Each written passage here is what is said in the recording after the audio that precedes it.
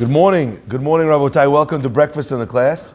Breakfast in the Class today is dedicated for the Refuah Shlema of Eliyahu Shimon Mazal Fortuné, for the continued health of Chana Bat Simafega, as well in loving memory of Rachel Silvera, Alea Shalom Nishmat Rachel Bat Polisa, sponsored by Carol and Maurice Silvera.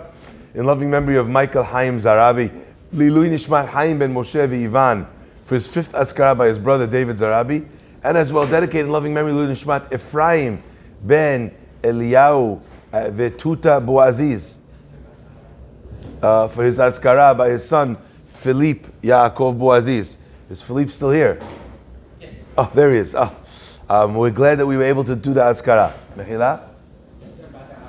And Esther Bat Aharon as well. We also like to wish a beautiful Mazal Tov to the Chira and Saida families on the upcoming marriage of their children today.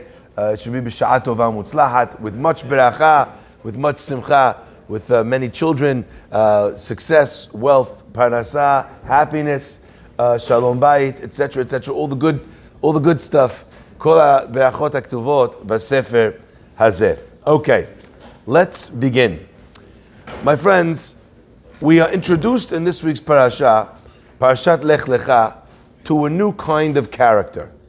And what's interesting to me is that, I don't know if you've noticed, but there's a tendency of the Torah to pull what they used to do in episodes, whether it was radio or TV or whatever. Let me explain what I mean.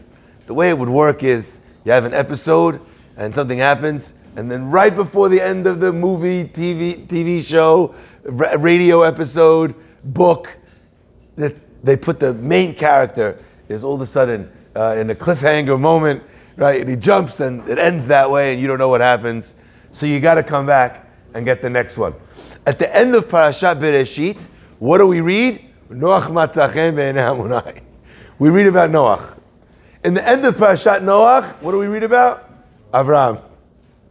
So it's almost like each time they're giving us a little bit of a cliffhanger so you come back.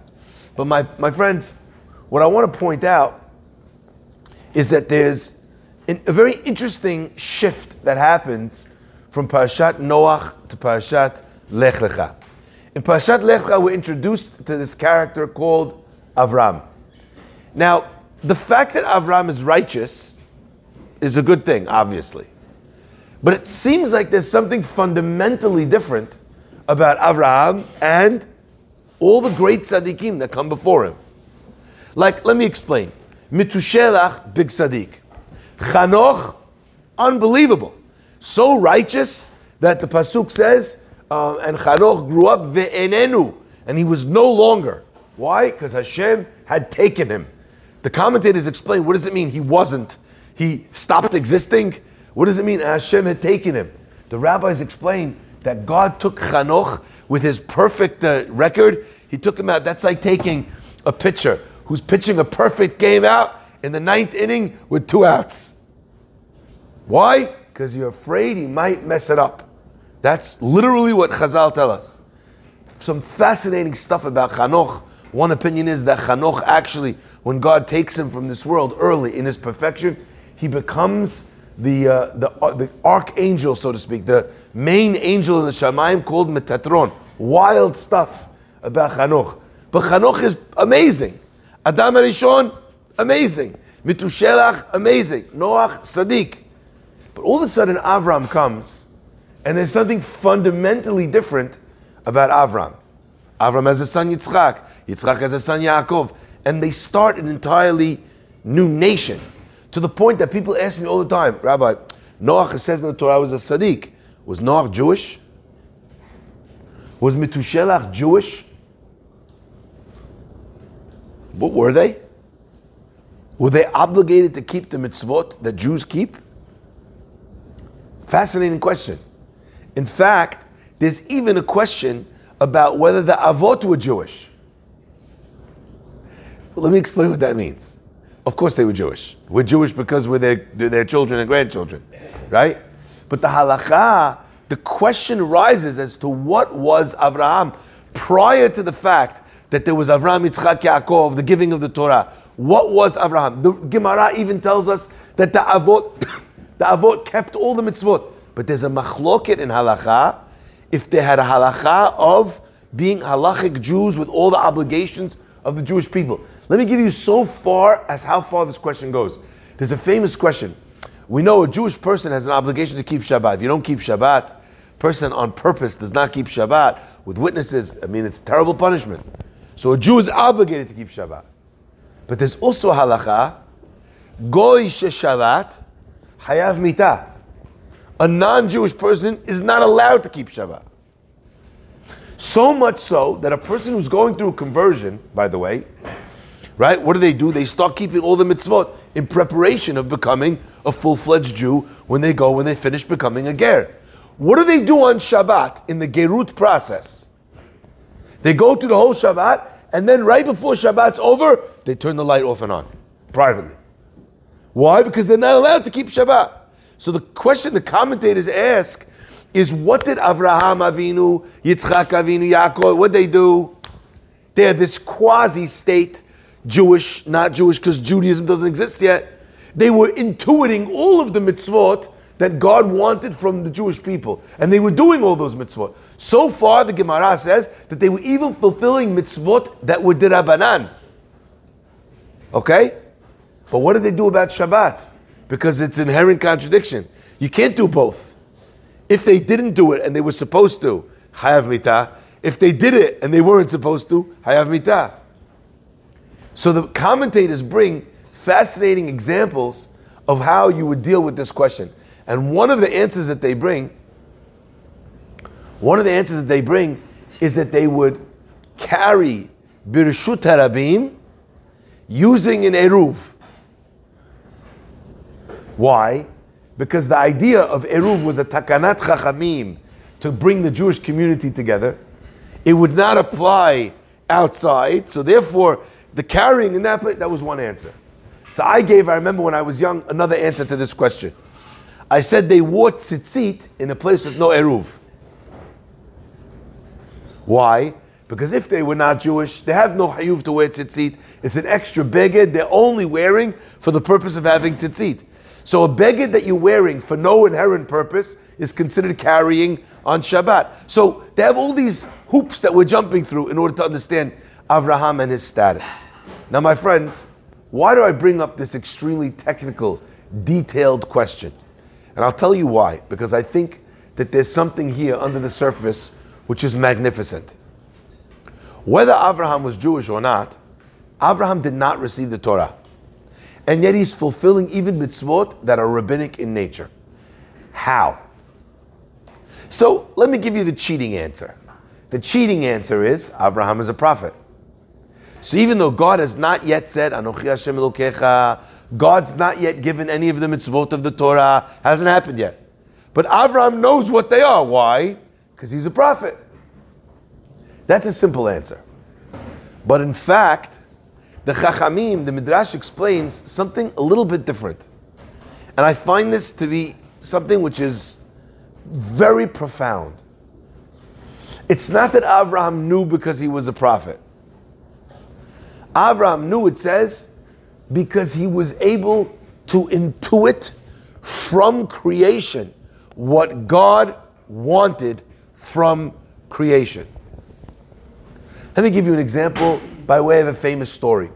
You have a Hasidic Rebbe, and his student comes to visit him. He's waiting many, many years to be able to go spend Shabbat with the great rabbi. He goes on Shabbat, he's sitting with the great rabbi. He sees the rabbi takes an apple, Baruch atah Hashem Elokeinu melech haolam, borei pri ha'etz, eats the apple. Everyone is sitting there looking, watching the rabbi, seeing how he does a beracha, etc., etc. At the end, the guy comes up to the rabbi, he's like, Rabbi, I don't understand. Why are you such a big deal? You eat an apple, and I eat an apple. You make a beracha, and I make a beracha. The Rebbe smiles at him, pats him on the cheek. He says, you know what the difference is? You make a beracha in order to eat the apple. I eat the apple in order to make a beracha. Famous story. Okay? The idea of Avraham Avinu was not just that he'd learned to use the physical world for spiritual pursuits. That he sanctified money, property, luxury, food. That he turned food into an opportunity for hachnasat orchim. That's not what it is. That's level 1. But level 2 is much more profound. It's that Avraham Avinu could hear in something that smelled good. He could hear a hayuv, an obligation to bless God. If I see God in this beautiful thing that smells so wonderful, God creates the world from nothing. That means that every part of the creation of this world needed to be premeditated. So that means that not only did God decide about humankind, about free will, about good and evil, not only did God make 1 trillion of those decisions, Hashem is sitting there looking, the hadassim leaves that they used to pass out, or the mint leaves that they would pass out in shul so you could rub before you before Havdalah, get the beautiful smell. Hashem is sitting there looking at a leaf, he's like, which scent? That scent. Hadassim. Okay, let me think. Boom. The etrog, it's going to be citrusy, but not exactly like a lemon. God is literally sitting there. There's a name for these people. The people that sit and work with fragrances. You go to a store, they have this number, every fragrance has another name, and they're mixing sandalwood with mabarif, okay? And they're making whatever, musk, putting together this with this, making all the different fragrances. God in heaven has nothing better to do than take a fragrance and attach it to a fruit or a flower. Avraham Avinu saw that, and he saw the kindness of a king, of a creator, who thought to himself, something? There's going to be some guy who's going to be, walking down the street and not in a great spirit, and all of a sudden he'll pass by a flower store and he'll smell something and he'll say, Yishtabach Shemo. Avraham saw in that a necessity of blessing, making a blessing on Bisamim. What Avraham could see in the world was things that were opportunities for making a beracha, for doing a mitzvah. Avraham realized that if you have a house, and the house is high, and the roof allows for someone to walk off that roof, the same way you're obligated to take care of someone. You're obligated to protect someone. So Avraham Avinu understood, intuited, that a person would be obligated to build a fence around their roof, the mitzvah of ma'akeh. Avraham understood, if I'm supposed to do achnasat orchim, if I'm supposed to take care of you, I'm supposed to feed you, I obviously can't leave a hole in the ground. I have to cover up a bore. He was able to understand the mitzvot from creation. My friends, we learn from this such a deep truth. We learn from this that the Torah doesn't exist here in books, on paper. It exists in our heart, in our kidneys, in our liver, in our gut. And if we were able to remove from ourselves the negative influences, the peer pressure, the societal pressure to think a certain way, if we were able to do that, then a Jew who was trying to be pure would be able to sense, to feel the things that are correct. I want to give you an example of how this looks, what this feels like. We all know that Avraham Avinu, in the next parasha, right, in Vayera, in two parashot from now, Avraham Avinu is going to be given a commandment. And what's his commandment? His commandment is to take his son, Yitzhak Avinu, and bring him to the Akedah. Bring him to the top of the mountain. Ha'alehu sham. Bring him up there. Now the word ha'alehu is a tricky word. Because ha'alehu could mean take him up the mountain. And ha'alehu, the same root of the word olah, could also mean sacrifice him. God leaves it in a way where it's ambiguous because he's trying to test Avraham Avinu to see if he's willing to give up everything for the mitzvot v'hakadosh baruch hu. Now the pasuk tells us something remarkable. Does God want Avraham to sacrifice Yitzchak? No. He doesn't want. And what's the proof? He stops him from doing so. So when God commands Avraham to go do this, Avraham has a direct command from God. He's got to do it. But says the pasuk something remarkable. Vayar et hamakom merachok. Avraham Avinu was traveling towards the place where he's supposed to do it, and he sees hamakom, the place far away. The commentators explain that what you're reading here is a profound, a beautiful statement. Avraham Avinu felt the word hamakom could mean the place, but it's also a reference to God himself. Avraham felt, even though he was doing this mitzvah, vayaret hamakom merachok, he felt that God was not with this. He had a direct commandment from God, but he couldn't feel. He could not feel that God was there. He could not feel that God wanted this, because in his blood, in his bones, he could intuit, he could feel that a mitzvah just felt right, and an avon, it just felt wrong.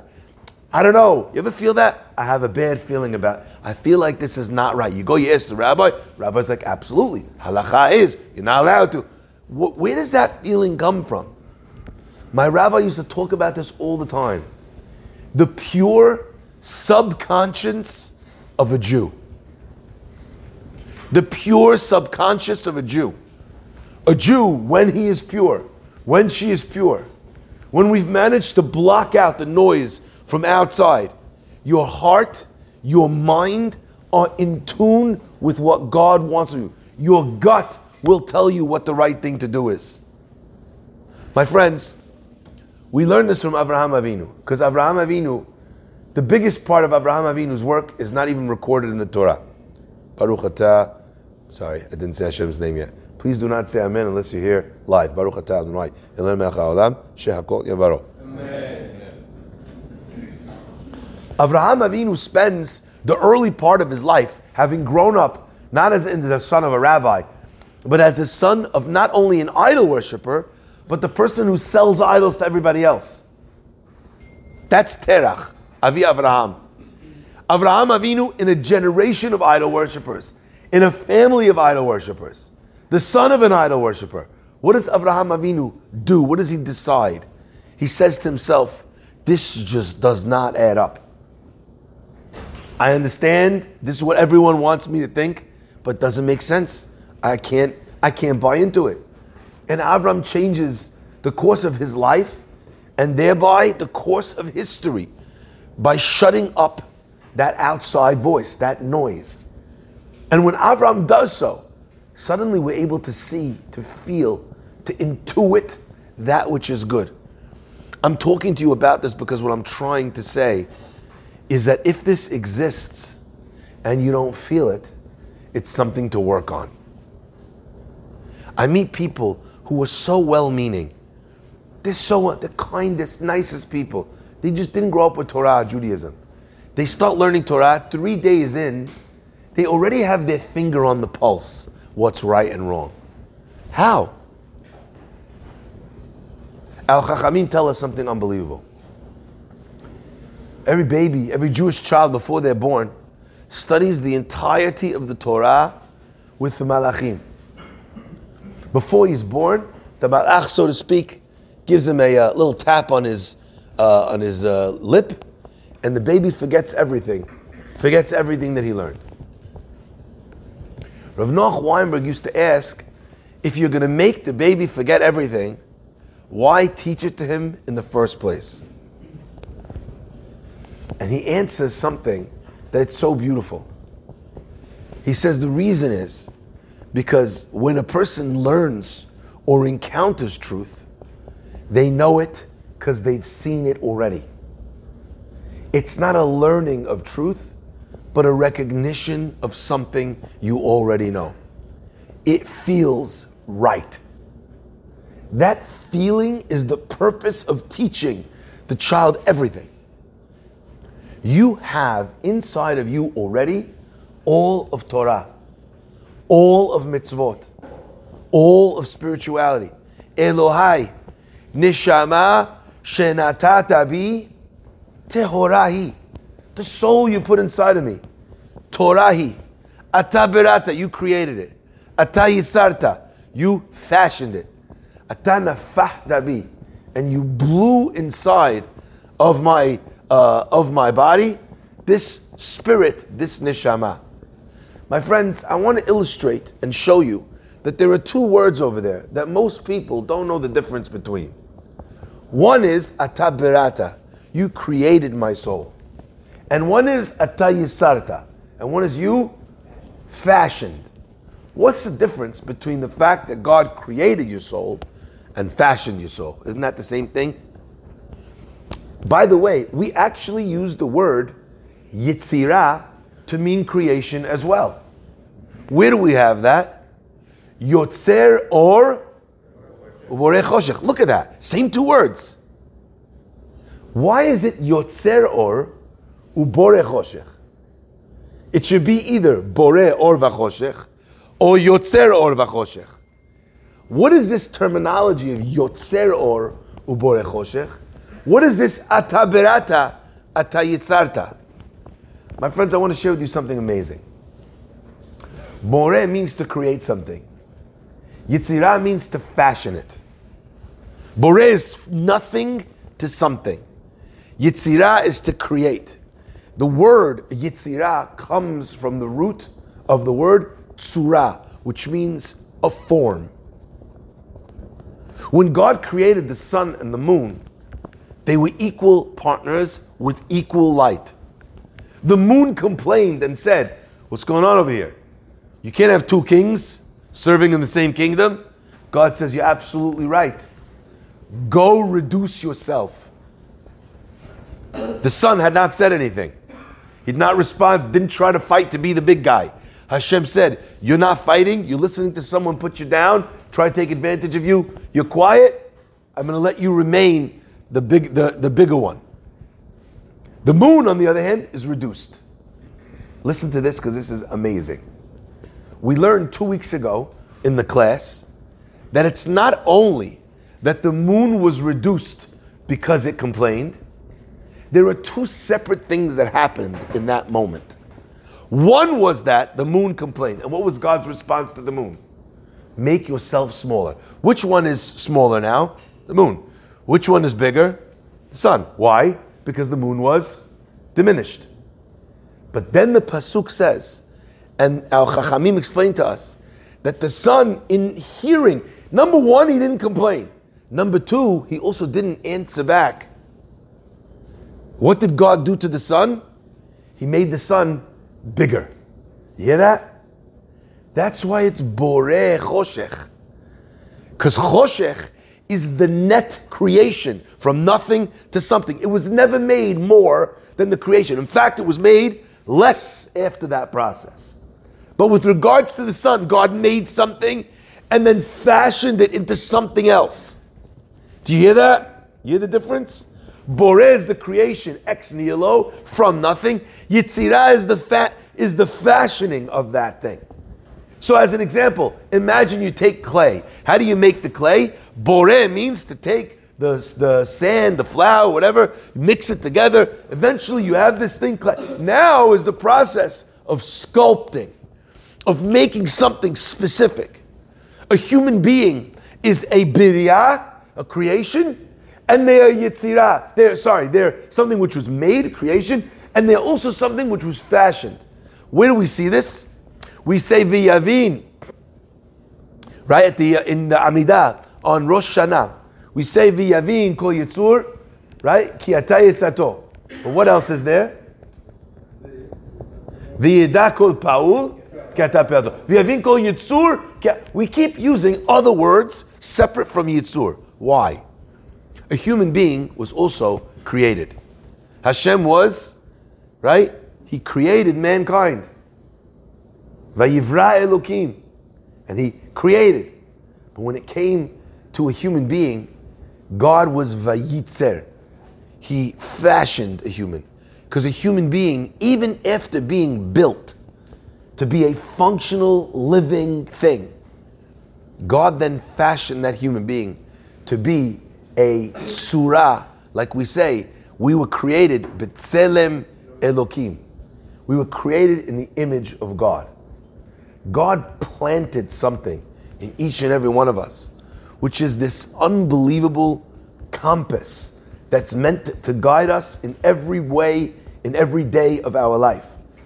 And if you've not unearthed that compass, What an unbelievable job that is and that can be. It starts with step one, shutting down the noise. Stopping to allow the influences of the world to shape your worldview. What people should be like. What morality is like. What ethics look like. Today, ethics is about being and saying something popular. That's what it is.